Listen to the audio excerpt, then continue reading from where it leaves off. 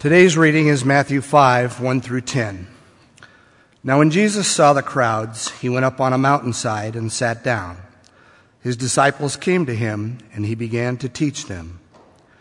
He said, "Blessed are the poor in spirit, for theirs is the kingdom of heaven.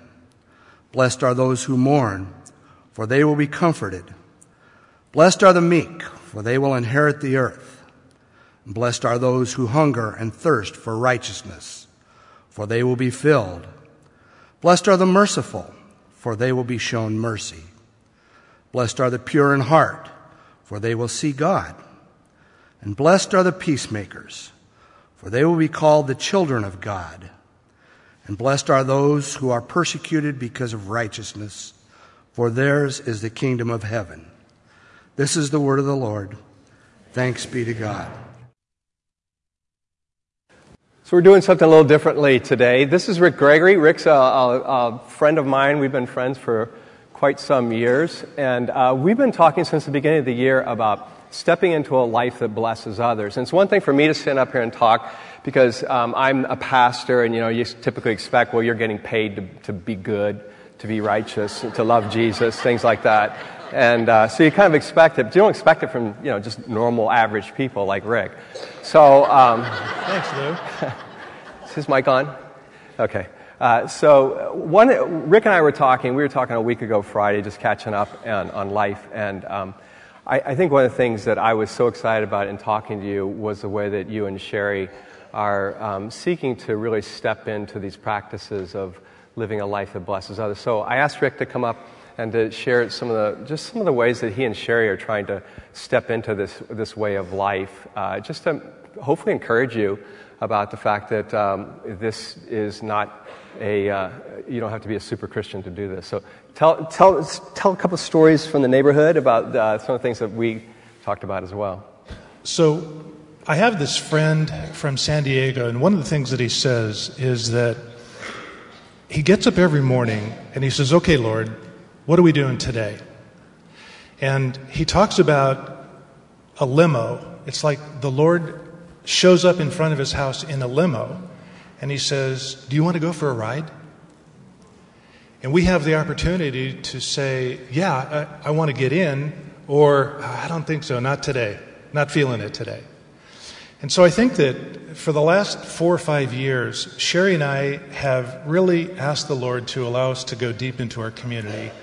And, we've been in and out of the community for the last 15 years for various reasons, but the last 4 or 5 years, we've asked the Lord to really focus us there. And it's been unbelievable, some of the things that have happened. We have these next-door neighbors that we've known for 15 years. They've gone through a significant series of traumas in their lives, and what's interesting is that we simply said, "How do we love you? How do we love you?" And they've invited us in to the point where now we go to their house Christmas Day and Christmas Eve, and now their family buys us gifts. It's the craziest thing. We like it. And then there's Dan and Carol. Dan and Carol live down the street from us. Dan is a retired FBI, ICE, Homeland Security. He's kind of one of these big dogs that's been involved in drug busts all over the world and terrorism. And you know how when you meet those people, they kind of hold you at arm's length, right? So we found out that one morning Dan woke up and he had a sore throat. So we went to the doctor, and the doctor said, "Not only do you have a sore throat, you've got stage 4 lymphoma." And so within a week, he was in surgery. So Sherry and I heard about this, and we decided that what do?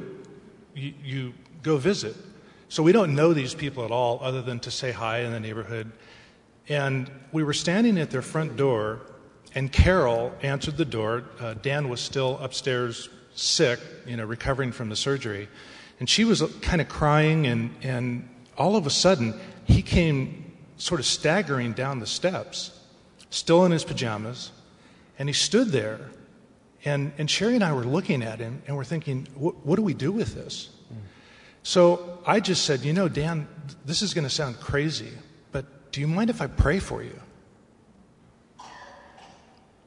And he looked at me and he said, I'd love that. So I laid my hands on him, one hand on his shoulder, one hand on Carol's shoulder, and we prayed. And that was a year ago. Today, he's walking the neighborhood. He has no signs of cancer. Everywhere he goes, he tells people that God has given him new life. Wow. And anyone who stops him, he says, I don't know what to tell you other than this life is short, but God has given me more of it. Oh, that's fantastic.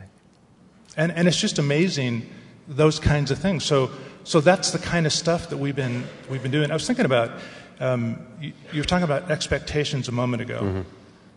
And I think the key for us has been to simply say, okay, Lord, it's these little obediences and one little step at a time, and to have the expectation that nothing is going to happen or that something might happen, but that if the Lord asks us to do it, it's that little obedience that says, okay, I'll be willing to be embarrassed to pray for this guy. And I think that's what it's been. And so it's really been beautiful to see how that's taken shape. And you and Sherry live down in Huntington Beach, so it's not a case of it being something that you have to have related to this church or the gathering here. I mean, you've been part of the Grace community for years, but you guys have stayed in Huntington Beach. But you're saying, hey, that's where God has placed us, and so this is where we need to look around and see the places, the opportunities God has given to us. And it seems like this is kind of the mindset that you and Sherry have taken in doing that. You've been available for God to use you in other places. You guys have been to Africa multiple times, but now the focus seems to be on maybe what seems to us at times to be not so glamorous or sexy as our own neighborhoods. How do you not say yes to my neighbor across the street? His name is Dave. His wife's name is Marcy, and I was talking to him one day, and I said, Dave, how are you? He said, well, I think I'm pretty good. And I said, what does that mean? He said, well, I'm hoping that I live long enough to see my daughters get married. And I was thinking, wait a minute, this guy is maybe in his 40s? His daughters are teenagers? And I said, what's the issue? So he said, I'm one of 78 men, veterans, that have come back from Afghanistan with this crazy disease in my lungs that's a result of the Russian chemical warfare. And he said they gave me a year to live a year and a half ago. And so again, we just said, can I pray for you? And so Dave and I have now been talking, and I've been praying for him, and I see him every morning when I leave to go to work, and now he's telling me that his wife really isn't interested in spiritual things, but now that we're praying, maybe this will turn the corner in her life. So stuff like that. And then we have a neighbor who lives next door to Dave, actually. She's Indian. Her name is Haima, and she lost a daughter and her husband within the last 5 years. Daughter to a car accident and husband to disease. And she's so foreign to us. She's Hindu. She's got the red dot on her forehead. And I really don't even know what all that is. But again, we've said, Lord, how do we love these people? So Christmas Day, we took cookies 2 years ago. And she opened the door and took the cookies and said thank you, and that was it. This year, we took cookies on Christmas Day. Not only did she open the door, she invited us in, and she introduced us to all of her family. Her daughter came and hugged us, the one daughter that's still living. And then 2 weeks later, she showed up at our door with some silly little plant stand that she wanted to give us as a gift, and a piece of fruit from her backyard. Wow. But she's inviting us into her life. And I think that, we get to be Jesus' hands and feet in our neighborhood. And we're not any special people. We're no different than any one of you. And it's so beautiful to take these little tiny steps of obedience and watch God do things that are amazing. You know, Sherry has this little thing that's a decoration, and it says, enjoy the little things because someday you'll realize they're the big things. And it's the same with these little obediences. They become big things. Thank you. I think I'm going to put the period there, and thank you for being willing to share your story and kind of maybe getting this started for us as a community, that we might be a people who come to this time expecting to hear stories. And I think here's the other piece. This is the one piece when you and I were talking, and I mentioned this to you, was this reticence that I felt here at Grace since coming, that if you talk like you just talked, then maybe you're bringing the glory to yourself. And yet, that's not what this is about. It's about what you said, which is the limo pulls up and says, do you want to get in and go with me with what I want to do today? And you say, yeah, and then you tell what you did that day. Yeah. And I appreciate that. So thank you for doing it, maybe breaking the ice for us to say, let's tell stories of how we see Jesus working. And then it encourages me, it gives me courage to say, open up your mouth and just love people and see what Jesus does. So thank you. Can I pray for you and Sherry? Thank you. Yes, right. Please. Father, thank you for Rick and Sherry. Thank you for the friendship that they've given to Lori and to me all these years, for their faithfulness, their desire to just simply be used by you. I ask that you continue to open up the many pathways you've given to them in their neighborhood, that they would be your light and your life and your love to so many people there. Jesus, I pray that you would bring healing. I pray that you would bring restoration. You'd bring hope.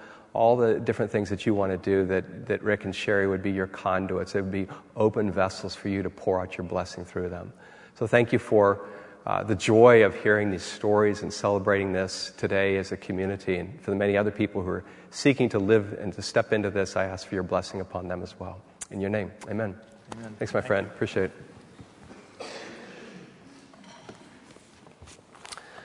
So I wanted to do something different today in the hope that it might awaken us to some new possibilities. And so I took some time to, with these stories, to hopefully normalize this lifestyle of living in such a way that Jesus shows up and he blesses people through us. He brings life to people through us. And my desire is really that this would become a normal thing for us, that we would be a people who expect God to do this through us. And I'm hoping to convince you that this isn't a practice for the super spiritual, the super Christian, the super dedicated, but it's for anybody who wants to share and not hoard the life and the love that they've received from God. It's just that simple. Will you receive, if you've received the life and love of Jesus, will you hoard it or will you share it with other people? And that's the question we're faced with all the time with every encounter that we have with people. So if you're new to Grace, we've been focusing upon a life that blesses others. Since the beginning of the year, we've been talking about what does it look like to have a life that blesses others, and to be a community that is known for being a people who bless others. And to practice blessing is to partner with God in bringing life to the world. And that's what I've said in previous talks up here. Because when the Bible describes blessing, it speaks of life. A life that comes from God, life that's created by God, life that gives life, life that extends life. And we can be people who speak life into people as we speak God's favor and good intentions for people, as we're purposeful in doing that for the people that we're around. And Dallas Willard says that blessing is a projection of good into the life of another. As I've said previously, you can summarize Jesus' earthly ministry in 3 words. Jesus blessed others. Jesus blessed others. If you look at Jesus' life from the Gospels, you see that Jesus went around and he put into people's life, or he spoke into people's life, God's favor and God's good intention for them. In fact, his ministry, according to the Gospel writers, begins in Matthew 5 with blessing, and then Luke records his ministry ending in Luke 24 with blessing. As he's ascending, he's blessing the disciples, he's blessing the people as he leaves them. So Jesus, if you look at Jesus, Jesus was all about blessing people. So in the next 15 minutes, what I want to do is just make a few observations about blessing the blessings that launched Jesus' ministry in Matthew chapter 5. So if you have a Bible, turn to Matthew chapter 5. The blue one's underneath your seat, page 809, if you turn there. And the first thing that jumps out, and Rick read this, Rick Beanie, we have a lot of Ricks today, that Rick Beanie read this morning. He read what are called the Beatitudes from Matthew chapter 5. And the first thing you notice is the repetition of the word blessed. And for most of my Christian experience, I read these as conditions, as describing conditions for being blessed. In other words, if you want God's favor, then you need to try to be this way. And that's how I read these for most of my Christian experience. And I think this is the reason why many Christians just kind of quietly drift away from following Jesus. And I see, one of the interesting things is that if you stay in a church for a long time, and I have stayed at this one for a long time, then instead of the pastors leaving every 3 to 4 years, it's the people who leave every 3 to 4 years. And what I notice is that so many Christians just kind of quietly drift away from following Jesus. They just slowly fade out. And I've wondered if one of the reasons is this pressure to perform. The pressure to perform and kind of the crushing sense of not meeting up to the expectations that come when you compare yourself to other people. So there's this pressure to perform, and there's this comparison that's taking place in our culture all the time through social media and through so many other conversations that we have. Think about the pressure to perform in your work, at school. Students, you have the pressure to perform that your parents are putting on you. You have the parents who have the pressure to be these outstanding parents, as seen in your outstanding, just incredible kids that are just unique phenomena the world had never seen before. And there's the pressure to perform in so many different areas of life, in your friendships, in your marriage. And so it's easy to bring that kind of pressure in a culture that celebrates and rewards performance and success. It's easy to bring that into these words of Jesus, and to hear Jesus as yet one more person who's putting out some standards and some expectations for us to perform. Come on, get it right, perform. And so we come to this and we go, I don't want to read the Bible because it puts pressure on me. I don't want to read it. Well, my first observation from Matthew 5 is just simply this, that Jesus' blessings in Matthew 5 are not a list of shoulds. Jesus' blessings in Matthew chapter 5 are not a list of shoulds. He's not saying you should try to be poor in spirit. In other words, he's not giving us a virtue list by which we then measure our moral progress. Now, he's not saying that there's anything wrong with having a life that's marked by this, obviously. But it's not a virtue list. When you read Matthew 5 in the larger context of Matthew 5 to 7, Jesus is talking about life in God's kingdom. He's talking about life in God's kingdom. Look, for example, at verse 3 of chapter 5. Blessed are the poor in spirit, for theirs is the kingdom of heaven. And Matthew uses kingdom of heaven in the way that Mark and Luke use kingdom of God. The reason Matthew uses the word heaven is because he's writing to a largely Jewish audience, and for a Jewish audience, the divine name was sacred, so you did not pronounce it. So heaven stands for Yahweh or God. And so therefore, he's talking about the kingdom of God. Over in verse 10, blessed are those who are persecuted for righteousness' sake, for theirs is the kingdom of heaven. You see Matthew's usage of kingdom there. Chapter 6, verse 10, in the Lord's Prayer, your kingdom come, your will be done on earth as it is in heaven. And then it finishes off this section in verse 33, but seek first the kingdom of God and his righteousness, and all these things will be added to you. So what is God's kingdom?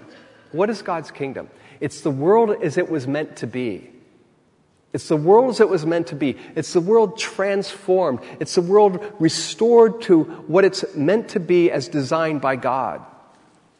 I like how Brian Sanders describes it in his book, Life After Church. Listen to what he says about the kingdom. Try to imagine a world where parents love each other, where there is no betrayal, no infidelity, only growing respect, appreciation, and love for each other. Then imagine the children born to these parents and growing up surrounded by the same kind of people, where they are nurtured, inspired, allowed to be creative, and challenged to be disciplined. Imagine kids honoring and admiring their parents and growing up to become like them. Imagine friendships no longer weighed down by broken promises or unfair expectations, where race is a perfume that follows each friend, making us love our differences and not fear them. Where people walk around generally whole, ready to serve or give. Where needy people never go uncared for because everyone wants to be the one to help. Where trust is a basic assumption underlying all new relationships. Where some people get married because they really like to be together and some don't because they're completely fulfilled by the seemingly limitless pool of people who love them, by deep friendships, and by meaningful work. Imagine a world where bosses make you feel that your work matters and at the same time inspire you to work harder and be better. Where people give their whole hearts to their work because they love what they do, believe in it at a deep level, and are good at it. Where workers give their best to everything they do, and why wouldn't they? This is a world where you rarely wait in lines. Where people take their time because the point is to do it right, not to beat out the other guy. It's a world where fast food restaurants all go out of business because food is cooked with care and shared, and everyone eats meals with company. Where no one is lazy, no one needs therapy, everyone is so happy with who they are and how they look that no one overeats or diets, just lots of people in various cool sizes. Imagine a world where there is health inside and out, where people get it, where everything isn't perfect, there are still misunderstandings and occasional problems, but these are all handled with grace and fairness and, above all, love. This is the kingdom of God, and it is coming and has come. That is beautiful.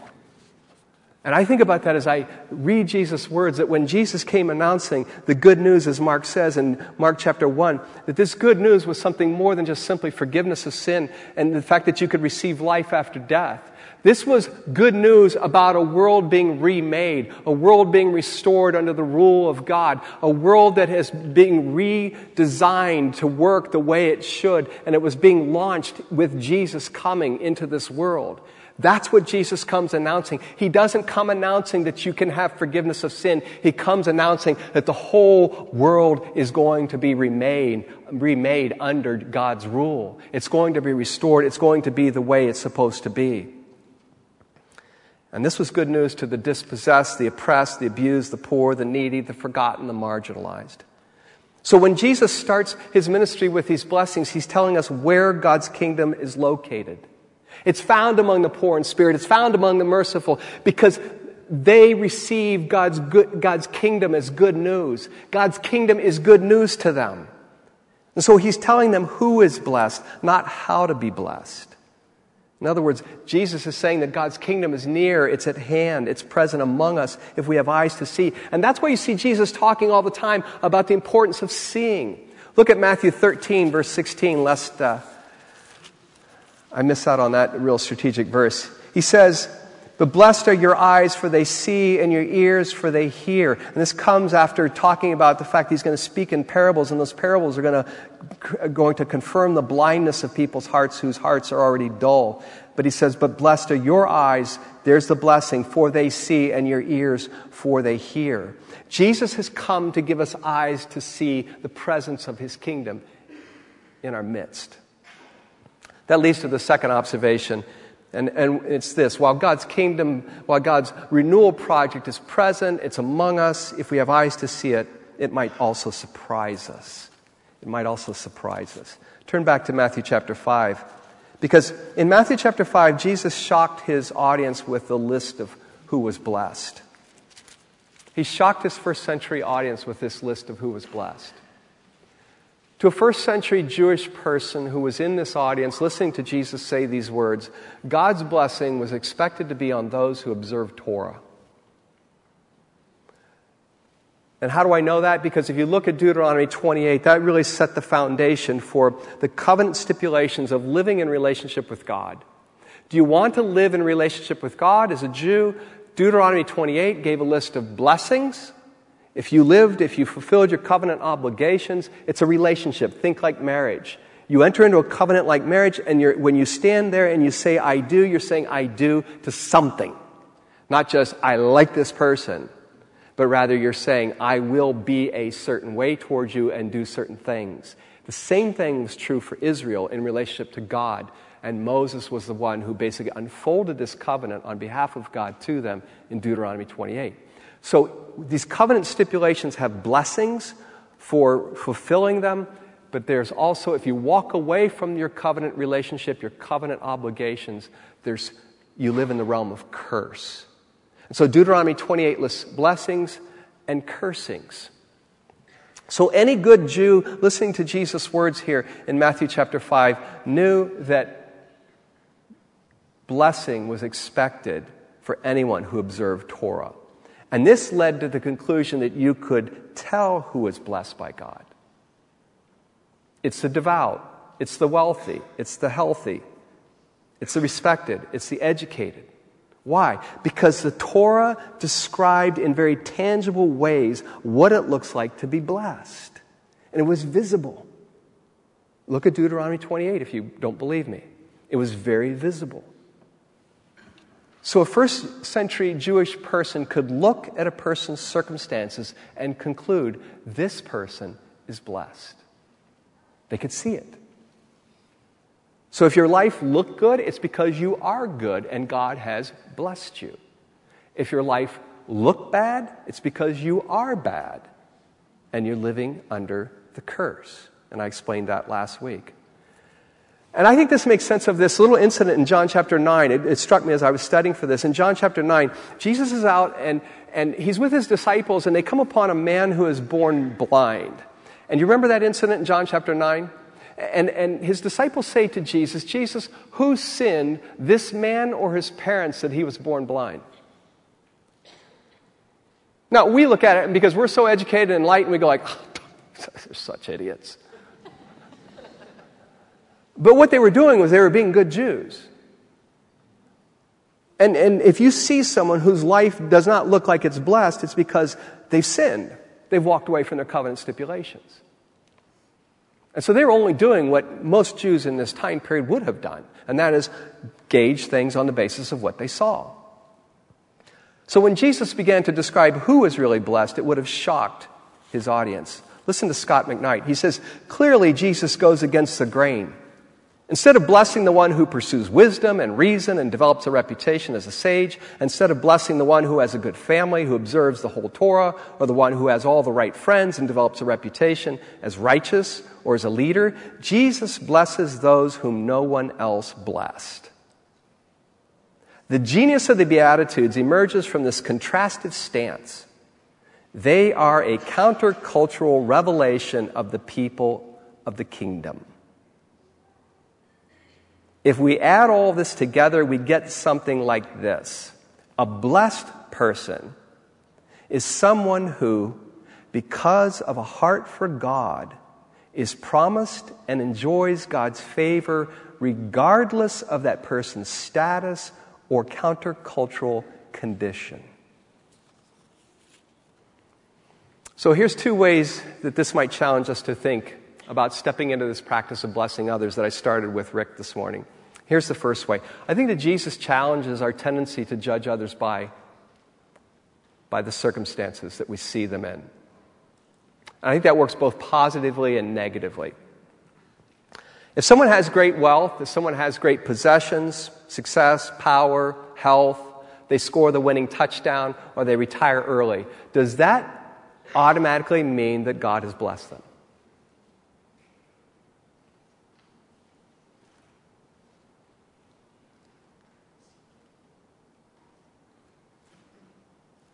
Now that runs against the evangelical stream of religion that's in America.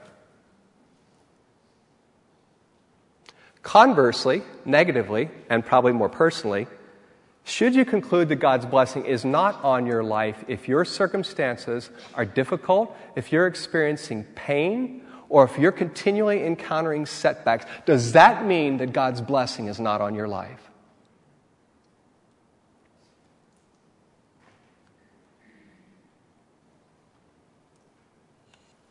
See, Jesus challenges our tendency to assume that blessing can be determined solely from our external circumstances.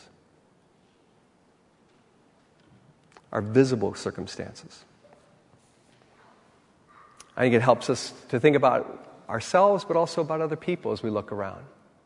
Perhaps we're missing out on blessing people because we say, well, they're already blessed because they're wealthy, they're successful, they're healthy, they've got all this stuff. I'm the one that doesn't have it. I'm the one that's not blessed. And conversely, our own lives where maybe we have assumed that we're not blessed because we're struggling or we're in pain or we're suffering. But maybe God's blessing, His smile, His favor is deeply on our lives. I will say this, that from my own experience, having had years of some of the most intense pressure and difficulty and feeling abandoned by God, not for days or hours, but for months and years. I can say this, that if God wants to use you, He first of all has to shape you. And the shaping is done under pressure. It's done under fire. And you know what? I wanted to get out. When the fire starts turning up, I go, I'm out of here. I didn't sign up for this course. But I can tell you on the other side of it, if you're going through that, it's the greatest thing that ever happened to me. Greatest thing that ever happened to me. I wouldn't trade it for anything. So maybe that's a word to somebody out there today to stay with it. God's blessing may be on your life, unlike the other people who He just lets go in their pursuit of success and wealth and health and everything else that marks up the American dream.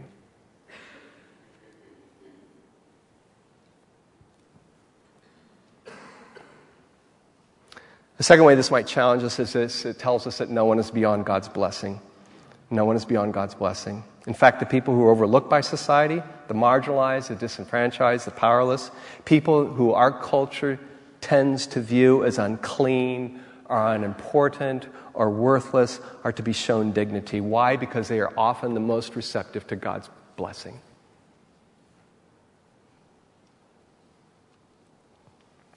And this again challenges the way that we see people around us, because it tells us that there is no one who's beyond God's blessing. No one.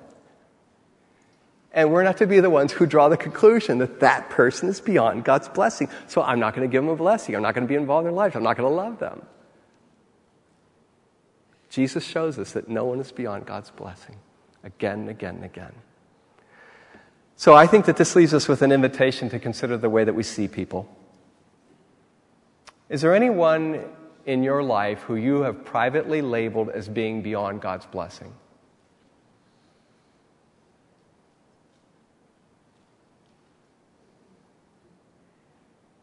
Think about the person that annoys you the most. Don't look around.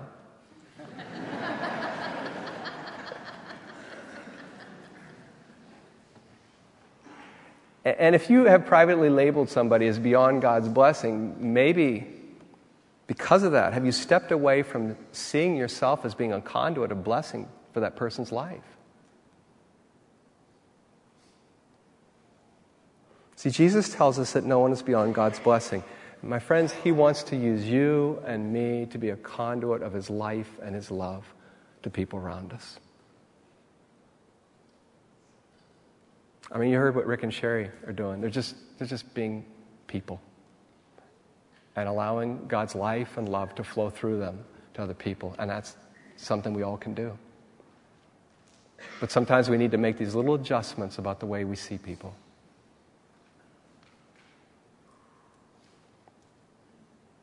Just take a moment and reflect, and if there's someone that God has brought to your mind, just perhaps talk to God about that person, and then I'll pray, okay?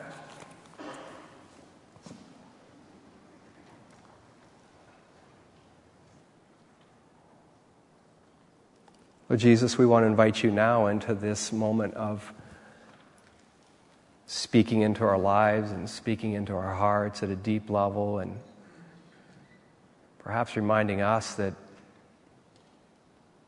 you've included us. You've loved us. You've graced us. It's not because we came to you so cleaned up, but simply because we are receptive to you. And so I ask for each of us, for myself, for the people who are here, that we might be people who see people as you see them and love them with Christ-like love and bring to them the blessing that you want to give to them. So I ask that you give us opportunities to step into that this week, perhaps even today. In your name, amen.